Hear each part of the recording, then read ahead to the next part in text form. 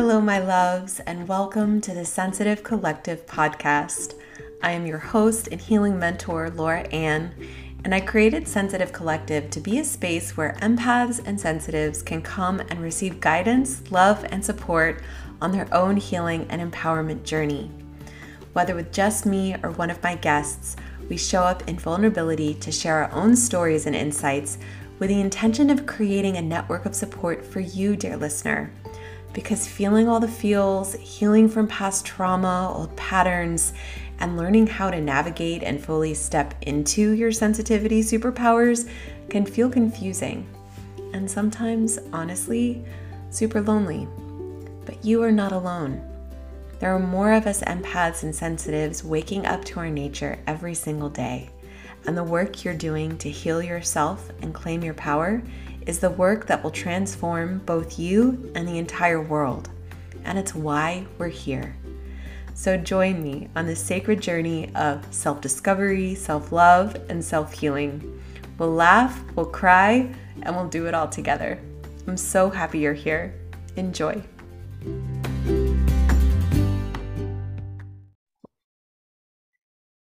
My loves, welcome to another episode of the Sensitive Collective podcast. I am so happy to be here with Gail Behrend today, former engineer and energy practitioner for the last 25 years, such a gifted healer and author of Energy is Real, a practical guide for managing personal energy in daily life. Gail, welcome to the Sensitive Collective podcast. Thank you so much, Laura, and it's a pleasure to be here. Oh, And I'm really looking forward to chatting about my favorite subject. Yes, I am too. And you have such a beautiful light energy, and Uh, just a smile that goes on for days. I'm so excited to have you here in this space. And I'm especially excited because you bridge two worlds that I'm fascinated by, that I'm really interested in learning about, and that is the world of science and the world of spirituality.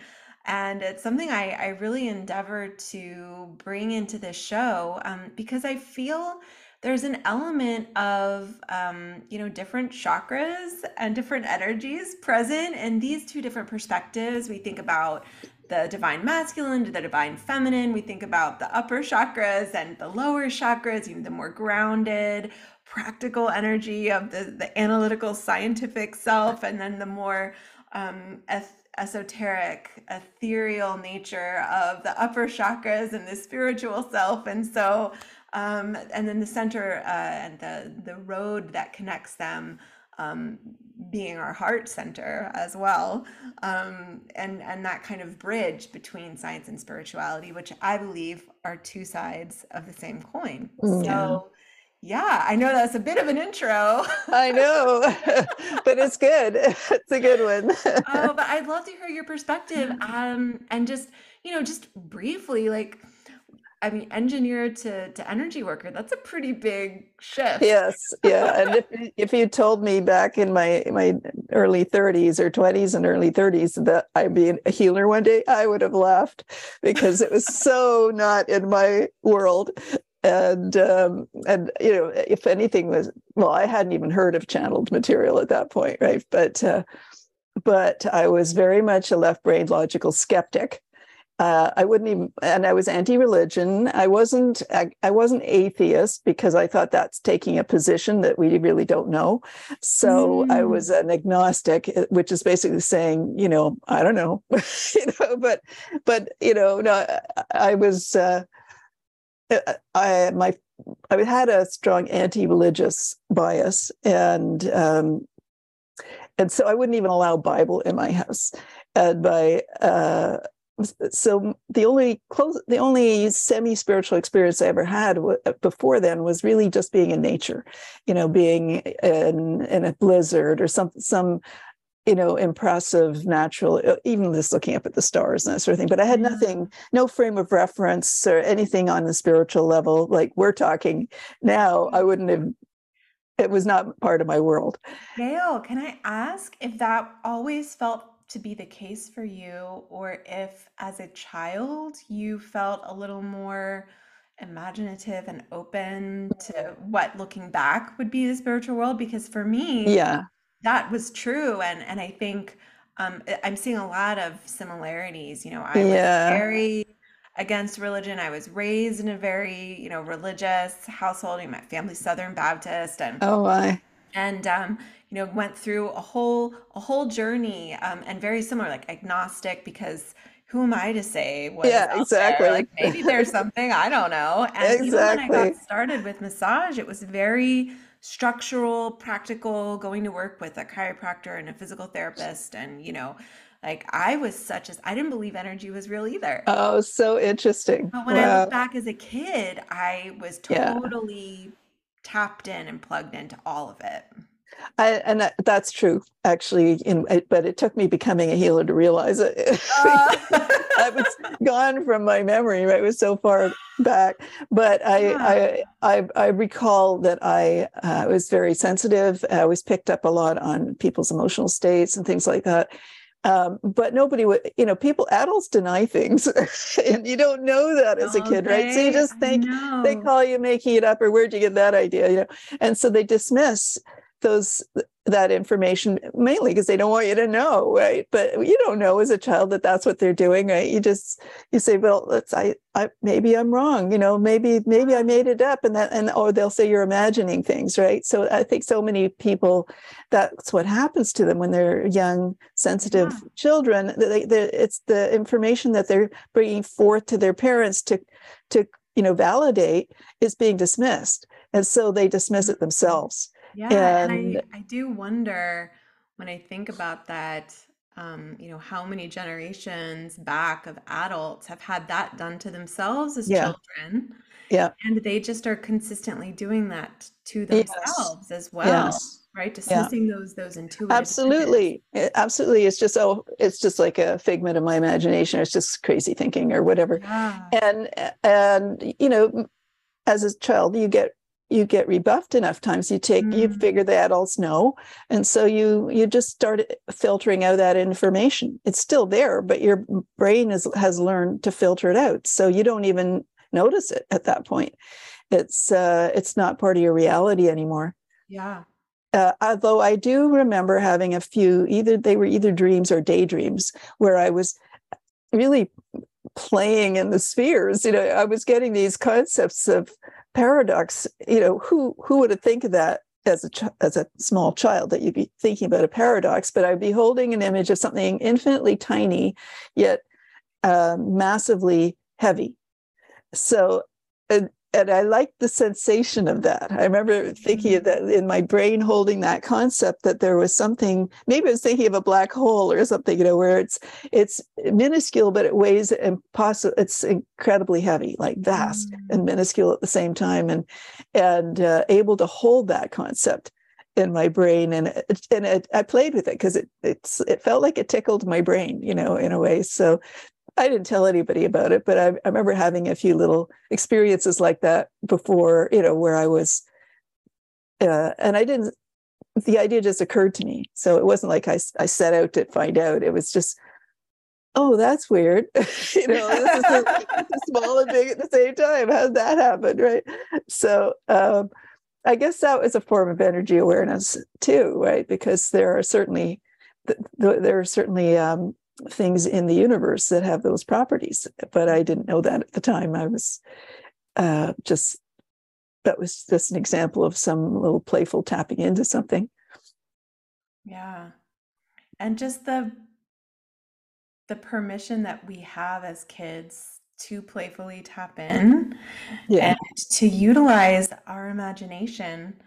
I always, when I start thinking about this, I always think of the movie Hook with Robin Oh yeah. Williams, and Oh how in Neverland it's imagination that allows you to fly and to see all the amazing invisible food and things that are there. And when Robin Williams, Peter Pan, coming back as a grown Peter Pan, has completely cut himself off and disassociated himself from the power of imagination and the magic that yes. lies within it. And it isn't until he really believes that he can even see, and then a whole new world opens up to him, Wow. and he sees things that didn't exist and weren't there just moments before. And I always, Wow. to me, What a that is what it metaphor. is, right? Yeah. To start to step Yeah. into belief around energy, it's that's the magic that allows us to work with it. Yes. And for me, I had to have physical proof. Yeah. So So tell me about that, if you so will. because that's how closed I was, right? If it and science, that's it. Only the physical is real, and so that's kind of your baseline, right? As if you think of yourself as a scientist, and it's certainly how the scientific approach is always focused on what you can measure physically and that sort of Hmm. thing. So for me, what changed me was so I was very successful in my career and that sort of thing. Um, and I had a boyfriend whom I loved, and we were living together. We'd been together 4 years. We were looking at buying a house and talking about kids and all of that stuff. And so in my left brain, logical, neat, ordered mind, I was on my path to, the usual house in the suburbs, 2.5 kids and the whole thing. And so I was rudely awakened. And when I thought everything was moving nicely in the um, envisioned direction, I was rudely awakened when my partner, he basically secretly started seeing somebody else, even while we were living together. And I didn't know it, except there were clues, but I was too dumb to notice the clues being that he was becoming more and more irritated with me. And I suspect that was like guilt eating away at him and playing Yeah. it that way. But anyway, I found out one night, and he was becoming more rude and that sort of thing. And one night, he had always been good about letting me know if he was going to be late coming home, late for dinner. And so, but one night he didn't call or anything. He didn't show up. And I was worried, and I was calling the police and calling hospitals and that sort of thing to find out if he'd been in an accident or whatever. Nothing. And he finally came in around 5:30 in the morning. Oh my goodness. And uh, I called out from the bedroom, "I hope you have a good excuse." And his response was, "Do you want me to sleep in the other room?" Uh, So I thought, oh, my heart dropped, and I thought, okay, no, I want you to, and we need to talk. And that's when I discovered that all of this was going on, and that, and because we had been best friends as well as partners, it's like a load came off his chest. He could talk about it, but he totally insensitive to how I would receive being told about this girl who was so cute and all that sort of thing. yes. That's really what it needed. And anyway, so it was heartbreaking. And I eventually, it was my apartment. So eventually, once I got over the shock, I kicked him out and ended up, I was heartbroken. I was devastated. Yeah. My whole future that I had neatly envisioned was gone. It was just like the earth had opened up and swallowed up my future, and there was just a crevasse. And in my devastation, I was totally unprepared for emotional devastation as an engineer. I was in my head all the time, and suddenly my heart's ripped Yeah. open, right? Oh my and gosh. and I ended up, going into a spiral of despair. Basically, I fell into the abyss, and what happened to me as I was going into this spiral was, how the ego can kick you when you're down. Yeah. All the judgmental thoughts about myself. You're not good enough. Nobody will ever love you. Why would anybody love you? All of that self-loathing type, which I don't know where it Yeah. came from, but it suddenly Inner critic emerged. really, Yeah, it was really took it was center vicious. It was vicious, and it just caused me to descend further to the point where I felt, well, if I can't have love, what's the point of living? So I got to a point of stage. contemplating suicide.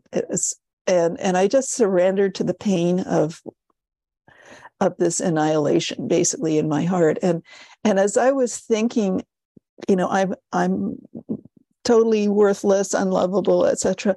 I suddenly had an experience where I heard these words in my head out of nowhere, but I love you. Oh, I And have they, full body chills. yeah, it's what I got. I got those whole body chills out of nowhere. This word, at least expected words that I would have to receive in that moment. And it was accompanied by a rush of energy, a golden pink rush of energy down the top of my head, all the way down to my feet, filling every cell with this glorious love. And it was just like, whoa, my mind was blown. What was that? And it was, and I felt held. I felt every atom of my being was known and seen and cherished. And even my flaws were cherished. It's like they're cute. Like an ugly dog looks cute to some people, right? So even my flaws were cute in the eyes of this vast, loving intelligence. And as I was sort of being held in this, I could call it a cosmic embrace or a cosmic hug. I was just felt for the first time in my life fully seen and loved. This, even when it could see everything, it loved me anyway. And what I felt was I was transported into sort of cosmic dimensions as this was happening, and I was basically shown that this love is for all of us. I wasn't being singled out for special attention.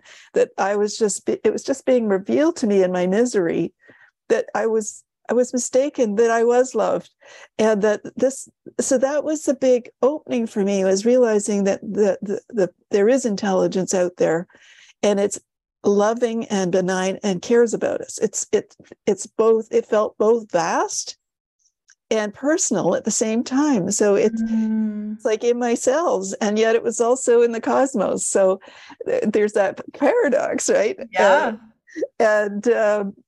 And so it blew my mind. My mind was kind of dumbfounded, but I didn't care because it was so wonderful what I was experiencing. And because it was such a visceral experience, if it had just been words, I probably could have dismissed them or maybe ignored them. But it was accompanied by that energy.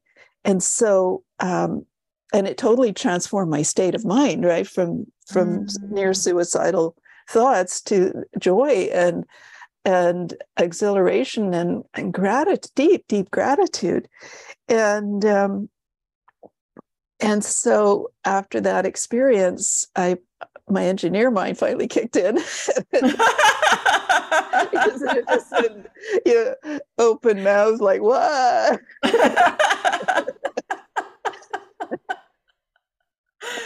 Oh my gosh. I had to find out what that was, right? That's what they turned me into a seeker. Yeah, I was gonna say, and then the seeking begins. And the I feel like seeking your began. story, Gail, it's such a beautiful unwinding of the Rumi quote that the wound is where the light enters. It's like the Yes. literal story for you. Yes, That's absolutely. just so beautiful. And I got that later on as I was, because as you can imagine, I revisited that whole experience many, many times in my personal healing journey. But I got basically a message from spirit that my heart had been closed, so I couldn't access spirit. And so in my mind, it didn't exist, right? And it took my heart being broken open for that access to happen. And so it's like, I'm deeply grateful for that experience now, even though it was heartbreaking. It was also the most amazing gift for my life. And so I became really interested in what was that. That was my very first energy experience, and that I knew about, and so I became hungry to know more, and that led to first an intellectual exploration, because I didn't know I didn't have any frame of reference for it. So it was the closest thing I could come to was like near-death experience or something like that. I heard about those, so I started reading about those, and those led to things like stories where people who have been regressed too far into the Bardo state and that sort of thing. So I became really hungry, and suddenly from being closed, I went wide open, and I was interested in everything and anything I could get my hands on about that. And so that it took about 10 years of that exploration where I finally opened up to, some of the metaphysical concepts that Louise Hay talked about. And Wayne Dyer was a favorite of mine too, because he was so practical. I like that. And yet he spoke about things like spirit and as well as just human nature. So that gave me enough of an understanding, and that was the intellectual journey, but it got me to a place where I realized, it took about 10 years, when I realized that I still hadn't healed the wound. Yeah. And I realized that if a wound, if it's an emotional wound, if it's left untreated, can lead to physical illness over time. It takes a long time. And I was getting a sense, an intuitive sense, that if I didn't deal with that, I would become ill in some way. So I wasn't sick yet, didn't have any symptoms, but there was this intuitive punch of don't put this off.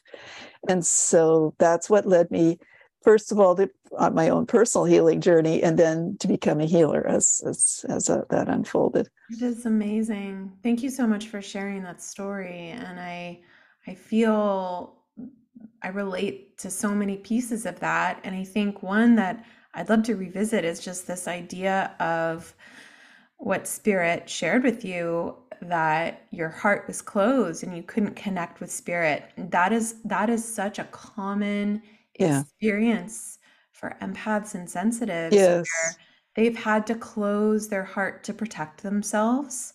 And it's cut them off from their spiritual gifts, from their sensitivity superpowers, and from being able to have that nourishing experience and relationship with Spirit, with Source, with the divine, whatever language you'd like to use around that. And so I'm curious, as you've in your own journey of being a healer for the last 25 years, being an energetic practitioner,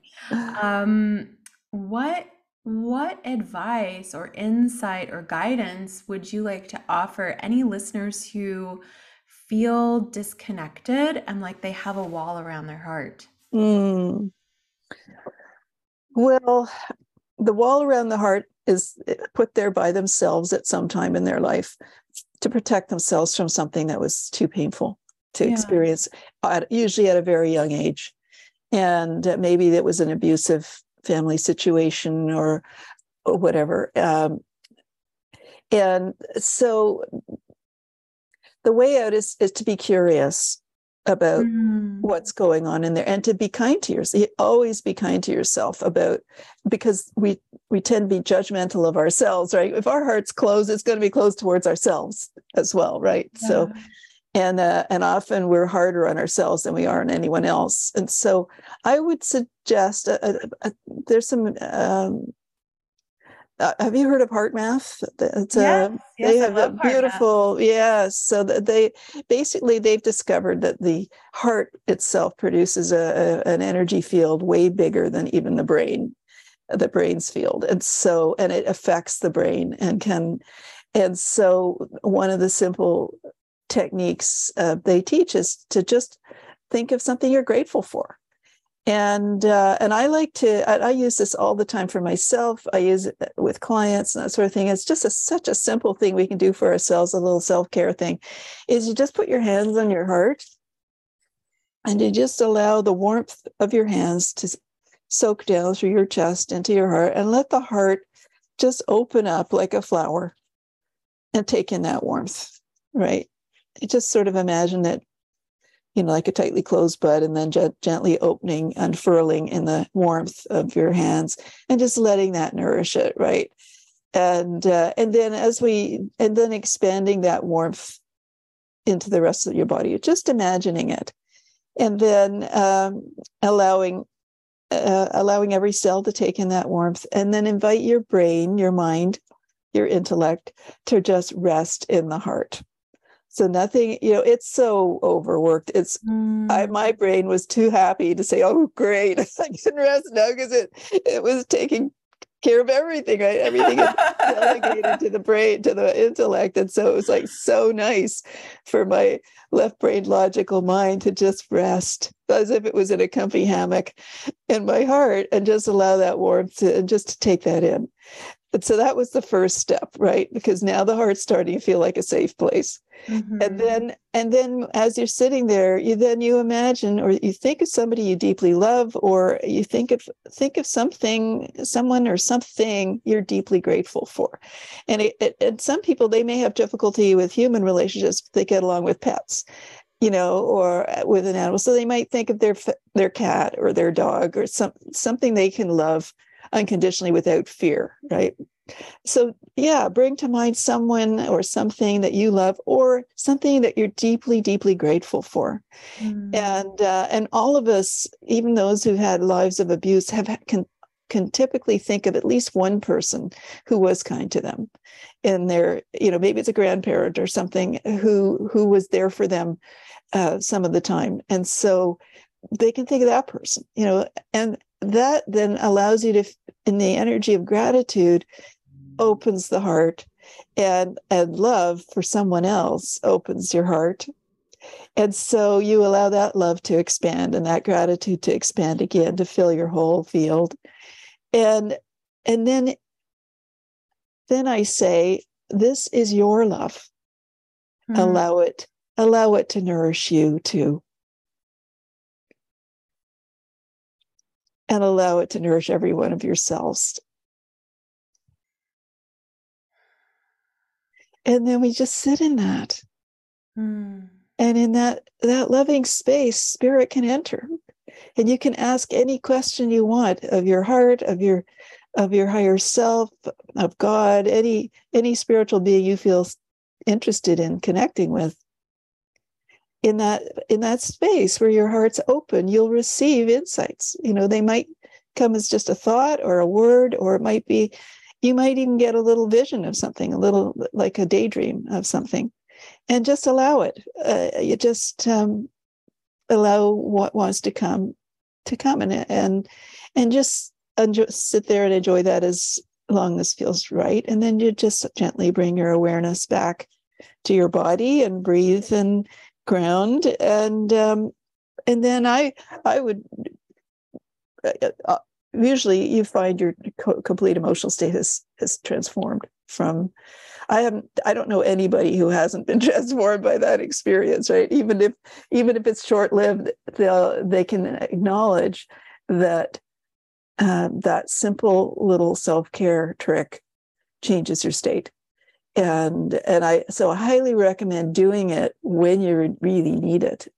I recommend doing it anytime, but one thing that I do recommend is to practice it, because as you practice it, now the engineer is going to speak. As you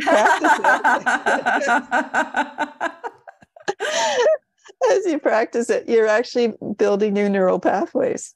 Yes. And so the body and the brain is designed to work with energy, so it knows what to do.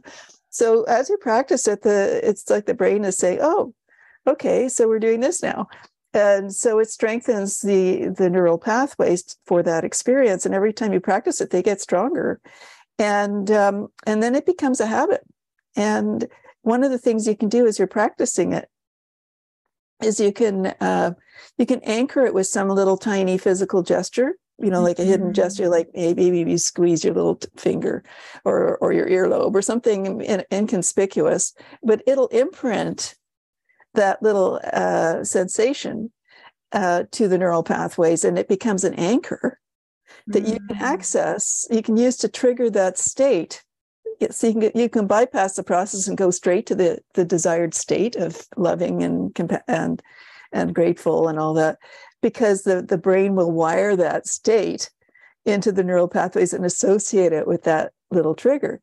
So now you have something you can take with you into your daily life. Right. So this is me talking about energy in daily life. You nervous before an interview, you squeeze your little baby finger, and boom, you're in this state of love and gratitude. Right now, you enter into your interview and you blow them away because you're such an amazing person. Right, and our energy affects others, And there's this concept called harmonic induction, which occurs when you take two tuning forks that are both the same, tuned to the same note, and you strike one, the other one starts to hum too. So our fields work the same way, and the stronger and higher vibration has influences one that's lower, and so we don't have to tell them what we're doing. All we're doing is raising our own frequency. Yeah. But because of harmonic induction,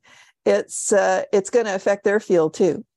And so that's going to put people in a more positive state, a more relaxed and enjoyable state. And so it's a very powerful tool that you can use for your own benefit, and it will have positive effects on those around you as well. I love that. And that right there too, it's a perfect example of how working with healing yourself actually heals and makes an impact in the world around you. And you know, I feel really called to speak to the, you know, I talk about this a lot, you know, the power that we have to choose to vibrate at a higher level, the power that we have to choose to shift into a higher vibrational state. And I want to really, you know, just kind of play around and get curious, and let's talk about the difference between that and what we can see in the wellness world and in the spiritual world often, which is a kind of toxic positivity and like a gaslighting yourself kind of, where there's such a difference between what you've just walked us through and many other tools, right? There's so many resources available for us that we can actively step into to really shift energy within ourselves, and that there's such a difference between that and suppressing our emotional state because we don't want to feel what we're feeling. Yeah. There may be some similarities in motivation there. There may be some crossover, right? Of like, for example, your example of the interview. I'm feeling really anxious before my interview. I don't want to feel anxious because I need to go in there and really blow them out of the water.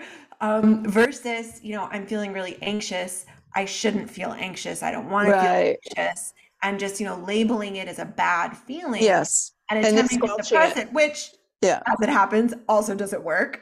Yeah, right? Exactly. And maybe it'll work in the moment for a moment, but you're going to see like some real, effects of that long term, whether it's anxiety or grief or anger or, fill in the lower, denser frequency emotion experience, right? That if we continue to tell ourselves, oh, I shouldn't feel that way, or I should just be grateful because it could be worse, or just keep smiling, or look on the brighter side, right? I'm like channeling that Pollyanna energy of that toxic positivity that is really programmed into our culture.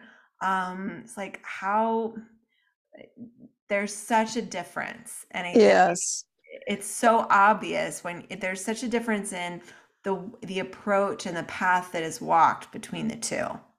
Yes, and it's a much kinder way to be with yourself, and ultimately that's what'll open your heart, because the heart's afraid of being beaten again, right? So it's not going to respond to bullying. It's if you bully, it's like, come on, open heart. It's gonna say, I think so. Shut up, heart. Why are you so sad? Get over it. Which we probably heard in our childhood, right? That's why we shut it off in the first place, right? Because our sensitivity wasn't honored, and people were impatient with us or judged us, and we recorded that in our memory. And then we live it, we do it to ourselves later on. So and that's such a big lesson for most of us. And I'm still learning it, about being kind to myself. It's because there are times when I will slip into ego, and the ego will start bullying, and I'll find myself digging my heels and refusing to do what my ego wants. And, but I'm in this state of defense, right? Which isn't actually helpful either. And so it takes, now that I've done this enough, I may slip into that state briefly, and then I'll remember, ooh, this doesn't feel good. Yeah. And then I'll remember, oh, okay, would I prefer right now? And then I'll switch to a more empowered state. Yeah. And then once you're in the empowered state, then you're in a position to actually do some healing on yourself. And that means the key thing about emotions is they don't go away. So if you repress them, they're not gone. They're still there, Yeah. but you're just not aware of them. Yeah. And so they have no place to flow. And emotions are not bad or good. They're neutral and they're natural. And they're just information. They're just information, and they're meant to flow. Yeah. And so that's when you feel them, is when they flow. And so you have to. It takes a while to relearn to learn this habit, but to find a place where you can be undisturbed. So you're not going to do it in the middle of a busy meeting, but or in the middle of a traffic jam, or in the middle of a traffic jam, or in the middle of an argument, right? Because with your significant other, you may have to take a breather. You say, "Look, I need to take a moment," and you might go for a walk, or go to the bathroom or something where you can be with yourself, and then a place where you can allow yourself to feel and so you do have to give yourself that kindness to find a place where or just tell yourself, look, I feel what's going on, and I'm going to need some space to think about this. And so once you've given yourself a chance to be with you, then you can access that emotion all over again and just be with it, allow it to flow. There's information in it. And, if you're angry about something, it's because one of your important boundaries got violated, at least something that you believe is important got violated. It may not actually be important, but because you believe it is, you're going to get angry if somebody does something against what you want. And that's a natural, healthy response. It's just a message saying that something's been, you feel that some boundary of yours has been crossed, and it's a message to take action of some sort. Now, if we've got a really distorted idea of what's happened and all that, if we're, in our stuff, then we may take action that we regret. But ideally, it's better to sit with the emotion and the unfold in a safe environment where you can get all the information, not just the first take, right? You get all the, and also you can also help release it. It actually dissipates as you allow it to reveal itself. It's like it's done its job. It's informed you, and then you calm down, and then you're in a place to take appropriate action. So now you're not going to come from a triggered place. You're going to come from a more balanced place, and then you can decide. Even though I'm angry at him, I still love him, for example, and so I don't want to do anything to hurt him. But we do need to sort this out. So now you're in a more calm place where you can start to find your words and be willing to listen to his side of it too, because you may realize that in your upset you were dismissing him, and that he might have an important message, right? So so it's really learning to dance with your energy and to trust it as part of the information in your field, while realizing that you also we all do carry imprints from childhood. That is conclusions that we drew about life and about ourselves and others, right? That color how we perceive things. And it's that what we're responding to emotionally is to our perceptions, not necessarily the truth. So it's the truth that's gotten filtered by those conclusions that we drew at a young age, right? And so that was why it triggers us, because we're telling ourselves we're worthless. It's not that they're telling us we're worthless. They're behaving in a way that we interpret as dismissing our worth, but it may not necessarily be the case. And so what we're getting angry about is what is our interpretation of what's happening. And it's so important, I think. Thank you for, it's such a really clear, the engineer in you explains that so well.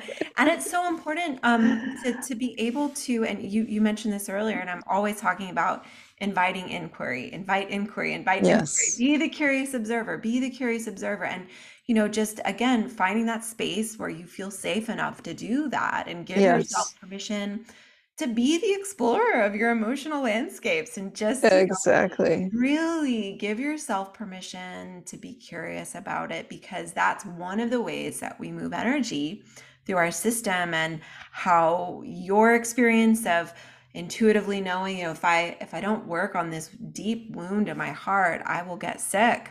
Mhm. I, you know, I dismissed some of the intuitive pulls in that direction that I had. Yeah. I did get sick. I got Yeah. very sick for a number of years, which is also, I Wow. think, for our listeners, you know, for empaths and sensitives out there, it's a very common experience, that we haven't learned and been taught or modeled how to effectively have good energetic hygiene and move Yeah. energy and process our emotions and create that space to be the curious observer. And so the energy gets stuck.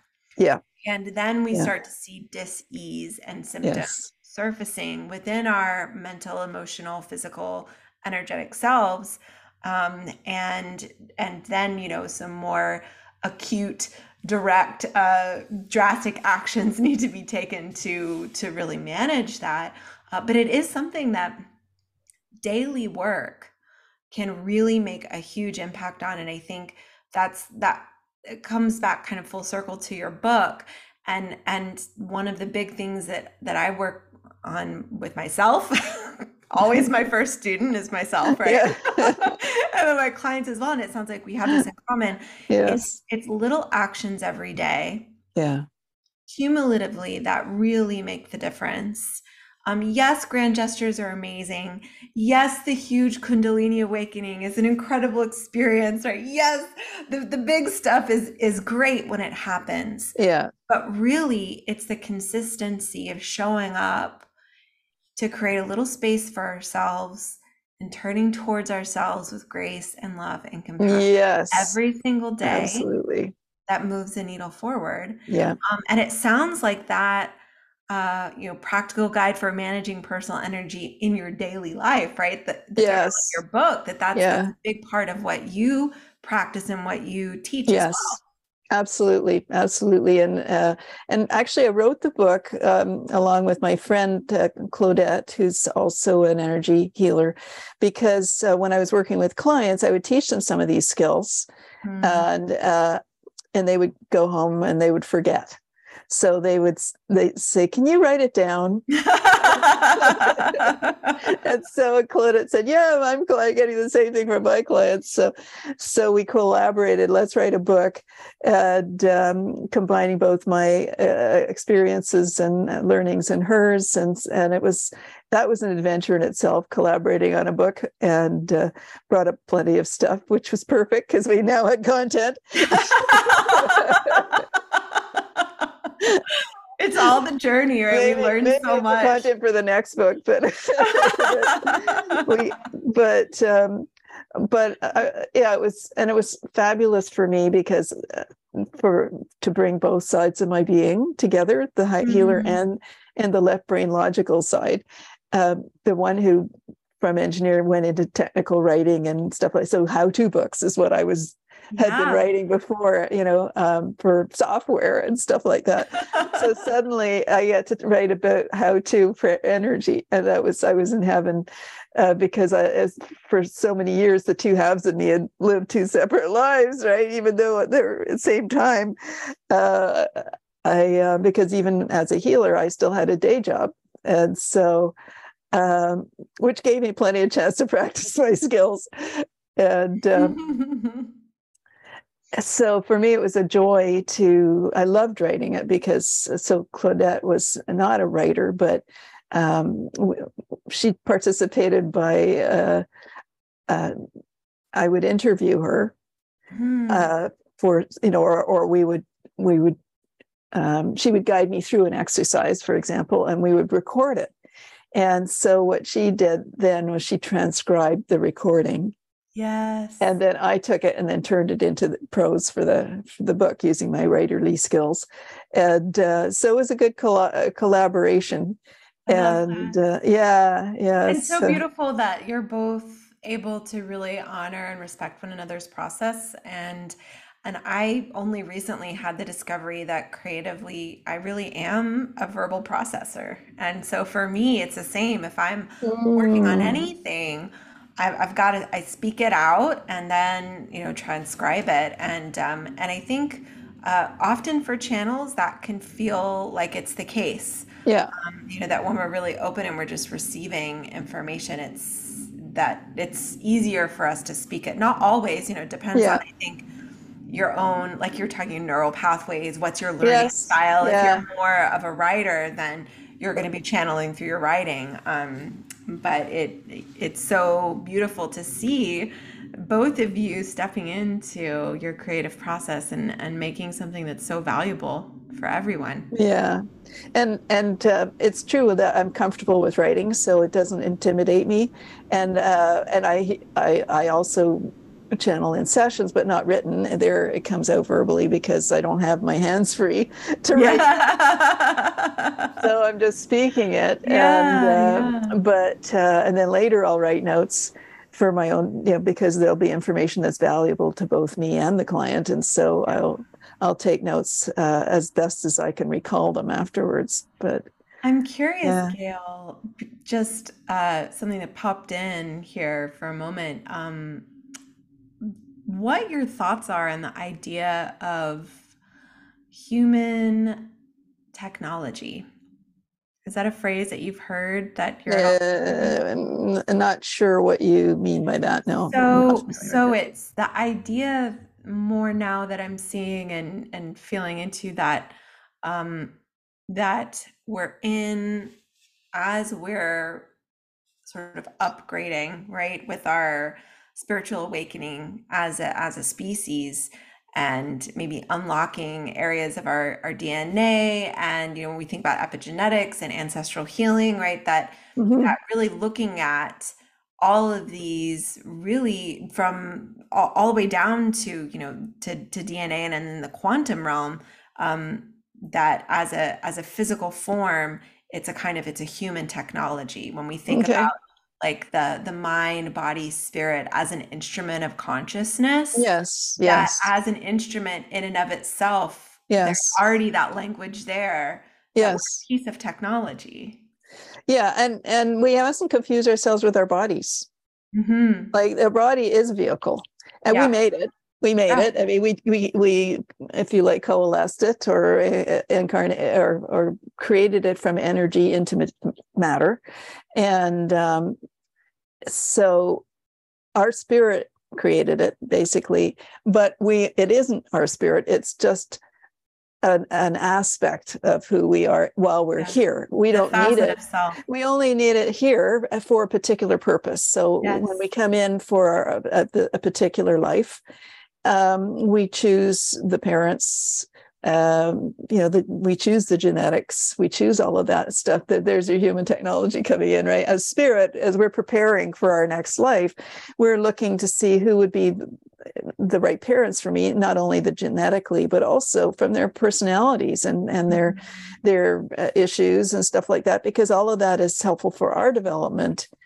And working And through our karma is really, yeah, and I just see karma as our homework, not yep, not not any kind of punishment or anything like that. same. It's more about developing as a spirit, and so In the developing our in the capacity to love. classroom of And Earth is right. exactly, and I kind of think of Earth as kind of a playpen, really. So Yeah, I guess if you don't have a great history with academics in school, that could feel maybe a little bit challenging to think of Earth as a classroom. well, it is a But there's a classroom, but playground too. it is a playground, and it's also a playpen where Yeah. we can experiment without damaging anything else in creation. Right? It's like we've established little boundaries and limits around this little planet, and where we temporarily believe we're a body and temporarily believe that's all we are, for purposes of focusing our attention on certain experiences. And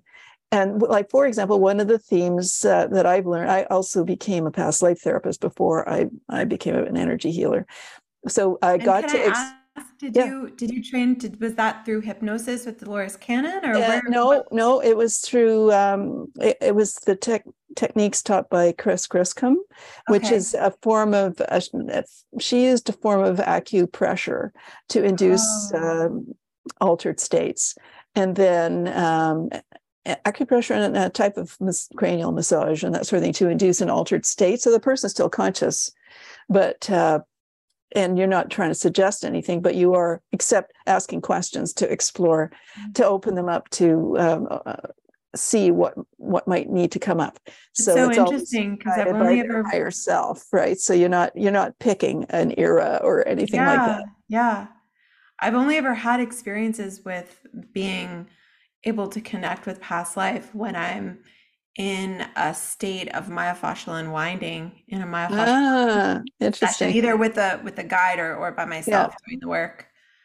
Yeah. So, and it's actually available to us. It's in our field, so Yeah. it is available to us, and so that puts you in that sort of a susceptible state where you sort of suspend your disbelief, and and part of the work is to encourage the client to trust whatever comes, whatever Yeah. impressions come, Mm. and to speak them out. And it's okay if they don't make sense, because some of the experiences aren't earthly, Yeah. and sometimes they may just be a symbolic experience, because energy awareness can come in symbolic forms. And Hmm. so but there are themes that we work on through that are so big it takes multiple lifetimes to work through them. For example, the theme of power Hmm. and the wise use of power.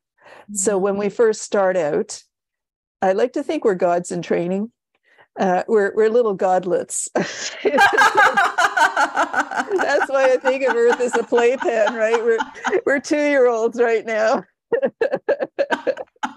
Oh, I love that.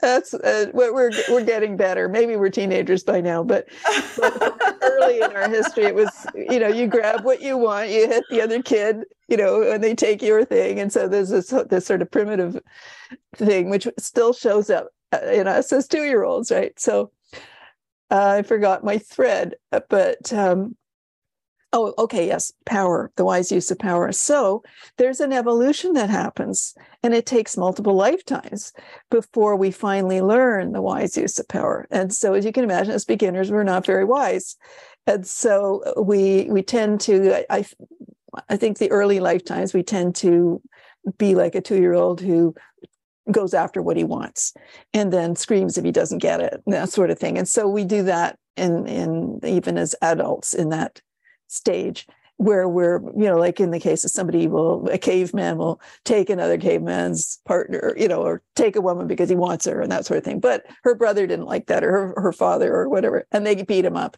or kill him. More likely it was the latter. And so in the dying, they suddenly get this realization, well, that didn't work. And so, and because they didn't intend to die, and they realize that people, for the first time, that other people have feelings too, and they don't like certain. So the next life, they may decide to do things more, maybe not go after what they want, and then they find themselves being abused, and so so that doesn't work either. So you're now beginning to understand even better, and this is kind of where the idea of karma comes in. You're beginning to understand even better what it feels like to be on the receiving end of the things that you put out before. And it's literally the experience of walk a mile in my shoes. Yeah. So that's what in my opinion, that's what karma is. It's just the outworking of your development and the experiences you need to have to get it, and so to develop compassion, which is essential for the wise use of power.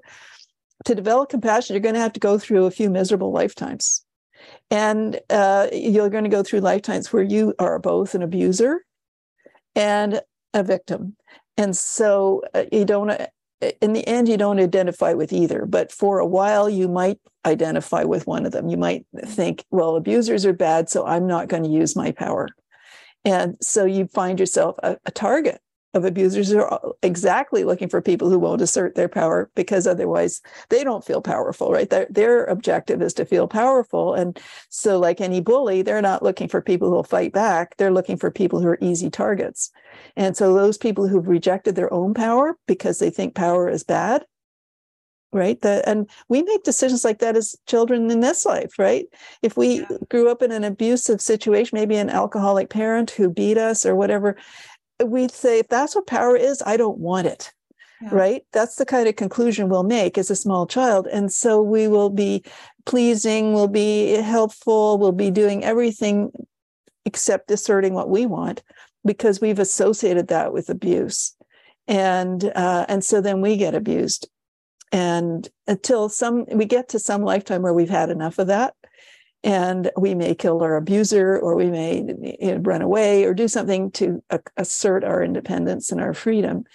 And then eventually we move through lifetimes where we have a wise mentor who shows us, demonstrates through their very being what the wise use of power looks like. Somebody who's compassionate and caring, and yet not disempowering, so that they will let us make our mistakes and then be handy, be there for us when we need comforting, and then they'll help us to understand what happened. So we start to grow, and you start to realize, wow, so power can be used in a positive way to empower others, to help them develop in a safe way, and to encourage them and that sort of thing, and to act on your own creation, bring forth your own creations, right? It's a creative power. And ultimately, I believe, since we're all fragments of the divine, which is a creator, we're creators too. And that is what gives us our greatest joy, right? Yes, preach. Yeah. And that is it's no accident that it gives us joy to create, right? Yeah. And so to acknowledge that creation is a form of power too. And so that's a wonderful journey. It hurts like hell at the beginning when we're learning.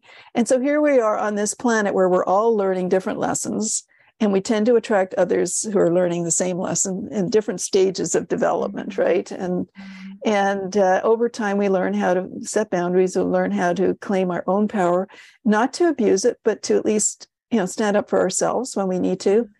And we reject the need to harm others because it doesn't achieve anything. And it makes more sense to find ways to treat them with respect and love, because they will respond in a positive way that actually leads to co-creative solutions, right? Win-win type solutions. So it's such a big subject to explore, but I think a lot of us are on that path. And it's interesting how so many healers had abusive childhoods. Yeah. And I think, first of all, that one of the reasons for that is that as a spirit, we will choose an abusive experience because it opens our faculties. Yes, I believe that to be true as well. We need them for survival, right? It's a part of the instrument, right? Of choosing the instrument and acknowledging the scientist in us. When we look at the actual wiring of our nervous system as kids, it's important to have those experiences so that we have an instrument that is sensitive. Yes, exactly. And it's kind of the nature versus nurture. When we look at it, it's both. Yeah. And so I think one of my future guests, we were talking a little bit about well, if all humans undergo trauma, and trauma is what makes you an empath, then everybody would be an empath. And it's like, well, there's trauma with a capital T, trauma with a lowercase t, but there's also spirit, right? And so it's not just about the trauma, it's also about your karma. Yes. And why you're here, and what lesson specifically you're here to learn, and the role that you're here to play. Yeah. And so, but I can pretty much guarantee, I've never met a human who hasn't experienced trauma, right? Yeah. Yeah. And I have yet to meet an empath or a sensitive who hasn't had some kind of depending, and again, there's all Yeah. different kinds of trauma out there, but who haven't had traumatic Yeah. experiences that really shaped their ability Yeah. to perceive energy or have the sensitivity to even work with. Yeah, and in fact, and then there are those who develop their sensitivity. They need it because they need it on an ongoing basis to Yep. protect themselves, right? To scan the environment to see if it's safe. Yeah, that's part of the nervous system wiring that Exactly. I happens. mean, and these our energy skills are a natural part of us for that reason. I mean, animals have very highly attuned energy Yes. senses, Yeah. and that's because it's a survival sense. It's needed, and so those types of situations bring that out in us. I mean, everybody has that ability. We just don't use it, right? Or we've been taught to ignore it, or we were abused and we shut off our sensitivity because it was too painful things were too scary to sense, right? You didn't want to know. Different people respond differently.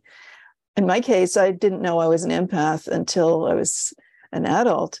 And I remember when I was first starting to go through the healing aspect of my journey. And I was actually starting to take some training to become a past life therapist. And I fell asleep while I was on training. That night I went to bed and I woke up about 2 a.m. with the words, "I am an empath," coming through my head. This is still the engineer, right? I mean, this is early on my journey, and it would have just been, okay, it's words, but I started crying, and I couldn't stop crying. I cried and I cried and I cried, and I didn't know how to stop myself. It was just like something that had been held back so long came gushing forth, right? All the emotions I hadn't allowed myself to feel, and I cried for hours, and I finally went to my instructor and woke her up, and I said, "I can't stop crying. I don't know what's going on." And none of them believed me when I said it, because they knew me as this hard-minded engineer, and I said, "I'm an empath." Yeah, right. But your soul knew. Well, I would never have been crying for hours normally. That was so unusual for me that I knew there was truth to it as a result, because I'd never had that experience in my life before. So, It's so interesting for yeah, me. I didn't know until I was an adult either, and I actually had multiple people telling me that I was, and I denied it again and again and again, like, mentors or peers. Being like, oh, it's sort of like how I felt about energy. Like, that's yeah, bullshit. yeah. And then as I had my own kind of heart healing, softening experiences with energy, spiritual awakening, reconnection with spirit and source, and a healing of, my relationship with God, basically, Yeah. and opened myself, then, there was no denying it. It's Yeah. like, that actually explains a lot.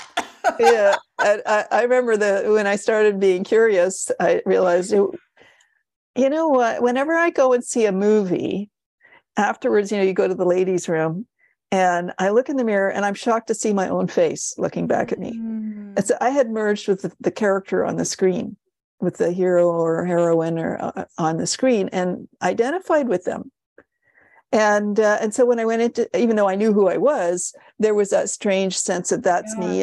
And then when I look in the mirror, I'm shocked to see it's not me looking back at me. I'm shocked to see that it's not them looking back at me. It's me.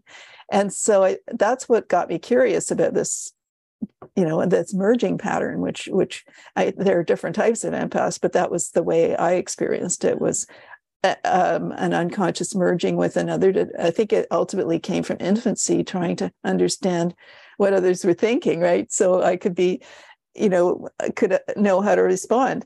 And we develop some of these patterns just, again, as a survival thing, and just because it's a necessity.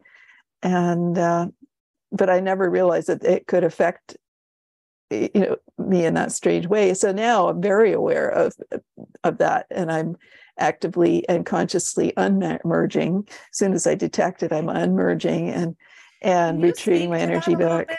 Because I think that that's a very, again, it's a very common experience for empaths, the Yes. merging of energy and Yes. of over identifying with other people's Yeah. energetic and emotional fields. So, again, just, from your perspective, what is a good exercise or tool to help with the quick unmerging and disengagement? Okay. All right. So what I do is, first of all, I imagine myself. Well, one quick thing is to realize that you've got energy streamers going out to others, and as I said, different people merge or have different empathic experiences. But this is for the person who merges, who goes to another person and is like seeing through their eyes, kind of thing. You have energy streamers going out to those people. And it's your consciousness going out to them. That's what your streamers are, part of your consciousness. So the first thing you do is you stop the flow of energy, just as if you're closing a faucet. Stop the flow of energy through those streamers. And again, this is for our listeners, and just confirm that I'm Yeah. speaking truthfully here, or that I'm understanding. Whenever I'm working with energy, and I think what Gail is suggesting here is really giving yourself permission to go into that state of imagination. And Yes. for some of that, it's very easy. For some of it's very easy to get into the state of visualizing. If visuals aren't easy for you, that's okay. You could speak it into your reality. Yep. You can Yeah. write it Or into your reality. you can feel it. Yep, feel Even if it. you don't see it, you can just feel whatever that connection with the other person feels like to But you. it's the power of your Yes, intention through imagination, whatever that's right. whatever sense that imagination is taking form through, that Exactly. you're And turning off the energy. yes, you're sensing the existence of that connection between you and this other person that you've put in, that you put in. Mm-hmm. So you're now stopping the flow of your consciousness in that. You're stopping the energy flow. So stop and then drop, as if you're dropping a tennis ball. So now you're dropping the connection with the connection with their mind, and then you disconnect. So you imagine yourself so you drop the tennis ball, you disconnect your energy from them gently, and then you bring it back to yourself. And one of the things I like to do as I disconnect from them is I kind of, in my mind, like namaste them. So I'm honoring their Yeah. being as I disconnect from them and return. Because often, I have to do this with healings as well, right? Because I'm Yeah. deeply working at a very deep level with the client's consciousness. So I do need to disengage. And so you bring and just imagine bringing your energy back to you, and then back to your own field. And then what I like to do is I just like to take the energy I've brought back, and then I send it up to spirit to be blessed, purified, and healed. And then I return it back cleansed. And that's something I like to do with that. And I love that you do that up to heaven, the yeah, blessed, purified, and healed. My yeah, instinct is yeah, to do it to the core of the earth. yes. And so I do that, and it's to be recycled and repurposed for the highest good of Perfect. all. Perfect. You can Yeah. do absolutely whatever feels right to you. Yeah. You'll know it, it'll just feel, and it's like, there I am. Yeah, and inevitably it's joy. Inevitably, I return to Yeah. myself with joy, and then just relax, just let lighter. And the other thing I do is I'll also, if in case I've taken on somebody else's energy into my own field, then Hmm. what I'll do is I'll just imagine myself lifting, lifting all that energy out, and then I send it up to. I refer to the Holy Spirit because I'm a follower of the Course in Miracles. So I Yes, send yes. it up to the Holy Spirit to be blessed, purified, and healed, and sent back to them clean. So cleaned and improved. So they get their energy Yeah. back, not keeping it. So that's the second way of doing it. You can, but it was a while before I realized that it was actually my own energy I needed to bring back. So Yeah. the other one would be where I would release their energy back to them and then retrieve my own energy back to me. It depends on how I've merged in the moment. But the key, it doesn't hurt to return their energy back to them in Yeah. case you took some in.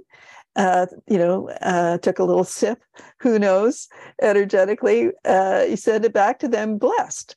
right? So they benefit from having it returned and cleansed. And so to me, I do that because that makes me feel clean, and it also makes me feel like I've honored them as well, and that everything is nicely cleaned up. I love And you have to do it a lot. You do, yeah. Yeah. I And I think don't always it's remember so to do it empowering. I don't always remember to do it in the moment. So Yeah. it might be hours before I realize, why am I feeling so yucky? And I start judging myself and all that. And then it suddenly dawns on me, oh, I merged. Okay. Yes. I love that you're pointing that out because, it is just ongoing that we're Yeah. learning, right? And it's not, and we talk all the time, or I should say, I talk all the time about, healing isn't linear, healing is a journey. And it is like life is just this healing, learning experience. And even those of like Gail, y'all, she has been an energy practitioner for 25 years, and she has just shared with us that she still forgets, right? And so Yes. it's okay. Like, Yeah. Life be easy on happens, right? yourself, go easy on yourself. Like, especially if you're new to these things, It's, just give yourself yes, permission to try and experiment. exactly. And that's right. And Yeah, it's a habit, right? It's learning a new habit. It's so ancient. It's, this habit of merging, it's from infancy. yeah. And so it's very ingrained. It's very much It's in a the very unconscious. primal, instinctual, intuitive. That's right. So, it takes a while to undo that many years of that. But it's getting closer and closer to the moment. So I'm pretty much, most of the time I'm within seconds, or within, whenever I part from the other person, I'll do a quick cleanup. But also other times I'm just too busy. You've got too many things going on. You've got a meeting you got to go to, and that sort of thing. You can't clear everybody you were in with the other meeting, so you just go and then I'll do little repairs, like with the heart thing, to change my frequency and that sort of thing. So it really becomes an ongoing practice Yeah. of becoming aware of your own energy, where it stands, whether you need to do a merge, whether you need to charge yourself up, I all of that feel like stuff. a really good analogy, especially for folks who are newer in playing with and working with energy, it's it's just like when uh, I have gone on like a nutritional journey where I'm learning that sometimes when my body is signaling to me in a way that feels like hunger, it actually means that I'm thirsty, Yes. right? And so Yes. then, okay, well, maybe I'll drink some water first. Now that I think about it, I haven't really had that much water today. I had a pretty good sized meal. Like, I don't know that actually the signals that I'm getting for hunger are really hunger. I think I might just be really, really thirsty. And then the Mhm. more that I invite that question and that space for reflection, now I don't get those signals confused. Like I Yeah. know when I'm thirsty and I know when I'm hungry. Yes. But it took a period of time of like some really intentional space for me to, learn the Yeah. difference and get a sense and increase the discernment. And so I think that really is just to, again, give yourself permission to play and Yes. experiment because it's Absolutely. through that practice of playful experimentation and again, being a curious observer that you'll start to fine tune and hone in your own discernment and what your sense experiences are with energy. Yeah. And actually, it's like recreating what we should have learned as children. Right. We Totally. didn't have that opportunity, but now we get to play with it and explore and learn from our Yeah. experiments, right? And yeah, so my life is my lab, ultimately. Yes. Oh, I love that. Oh, I love that. My life is my lab. That is so you, Gail.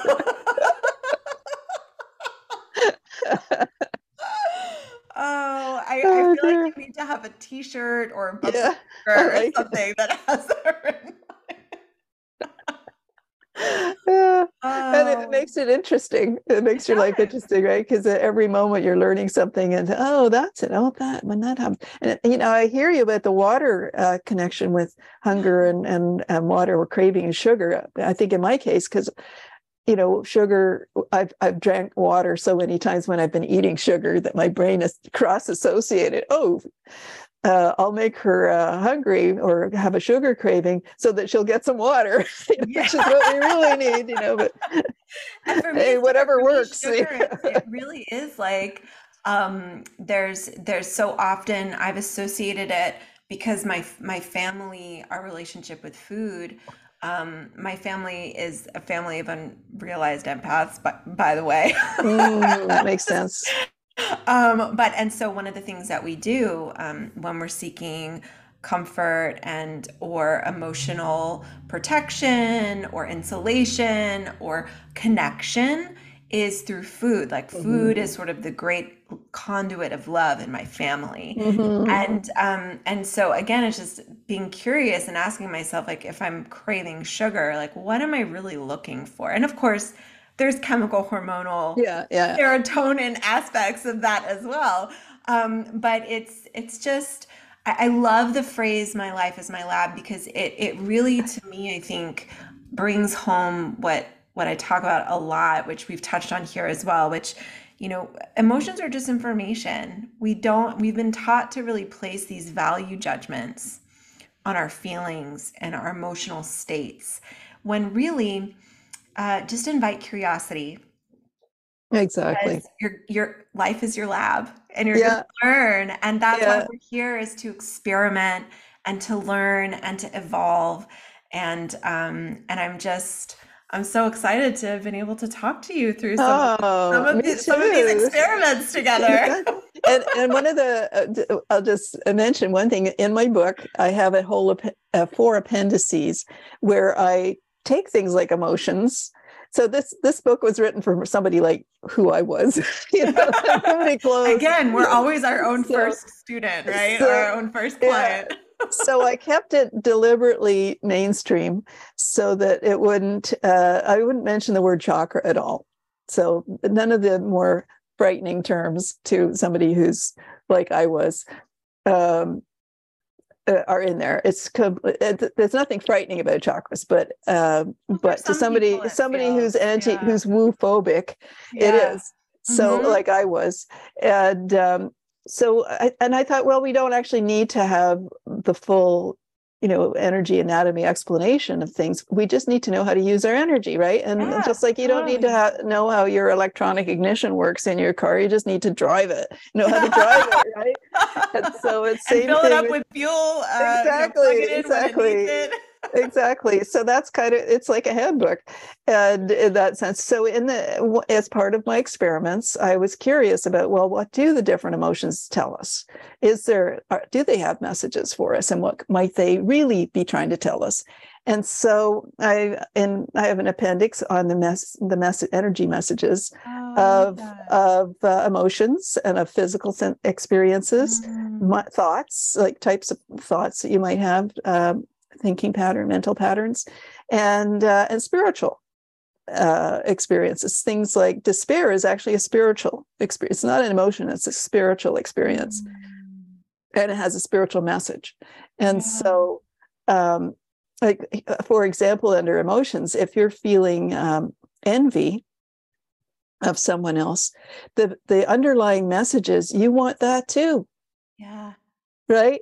And, totally. you don't have to have what they've got, but you want something like that for yourself. So just And you follow don't have to through have on what it. they've got, and you don't have to wish them not to have it for No, you to get it. exactly. It's just your emotions saying, "Oh, I want that too." Except Yes. we take it as a negative thing. I hate them because they've got that, which is silly. There's plenty And for everybody, truthfully, a little bit of, religious programming too, right? When Of we get course. to the different narratives and stories that have been passed Yeah, down in our families and in our culture around yeah, some of these denser, less comfortable yeah. emotions and experiences that we have. Yes, so we'll avoid feeling that, or we'll talk ourselves out of it and that sort of thing. But in fact, it's if you just think of it as a balancing message, Yeah. then you can take it as just information and acknowledge the feeling. I want to feel the feeling as well, but then acknowledge that you had it and that it was there for a reason. And so let's find out what that reason might be. And Yeah. so I went through all of the different emotions that I could think of, and went to that type of level of analysis, if you like. And Beautiful. so Yeah. um, I like the, and for me, because I always judge myself for envious, and then I remember thinking, oh, I want that too. Yeah, I do. Okay. So, and it's okay to want something, right? It's okay Yes, to want something. You yes. don't have to take it from them. You just need to say, okay, let's make plans to have this for me in my life, and it's suddenly you're empowered, right? You've changed Yeah. your state. You're no longer feeling bad because you feel envious, or because envy makes you feel helpless, right? Because they've got something that you don't have, and they've got all the luck. I never win the lottery, blah blah blah, and so when you realize, well, what is it ultimately that I want? And it helps you know what you want. So It's tapping, you said it so well, that it really is, it's so empowering. And it's this moment I still have these moments because I get in a little bit of a victim energy or a place of disempowerment. And then I have that realization again, and I'm like, oh, I get to choose. Oh yeah. yes, Right. And it's like exactly. that practice of just creating space to tune in and invite inquiry. It's that continually just coming back to your own compass and realizing like I'm charting the course of my life and I get to decide Exactly. How where I go exciting is next that? and how many snacks I eat along the way and how many rest stops I have and what Yeah. views I stop to look I, at and all of it, Perfect. right? Perfect. You get to choose the scenic route. You don't have to take Yeah, the expressway.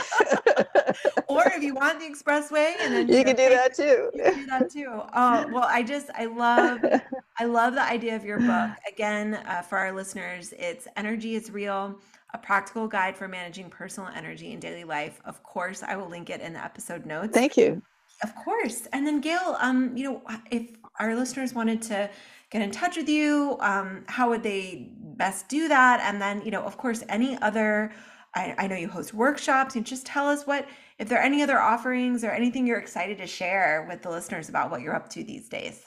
Well, I'm in the process of preparing a Kindle version of the book. So right now it's only available in paperback, but very soon it'll be available in Kindle. And so I'll be, letting people who want to know that it's available when it is ready to launch as a Kindle. So that Congrats, makes it's it nice and exciting. portable. Yeah, it was a little tricky because it's got illustrations in it, right? And that makes Yeah, it a little yeah. trickier. But I'm feeling excited about that coming close to being released. And I don't have any workshops at the moment, but I will probably be planning some in the coming year. So I'm a certified Brennan Healing Science workshop leader as well. So that's for those who want to learn more about the energy anatomy side of things, how energy plus skills for charging your field that way. Um, those who want to do a deep dive into energy, then those workshops will be good for that. And so And can they find that on your website? yeah, they'll that's right. My website is called energyisreal.com, all one word. And if they are interested in getting news updates, they can sign up for the newsletter, and they'll get a free sample of the first chapter of the book. Oh, So great.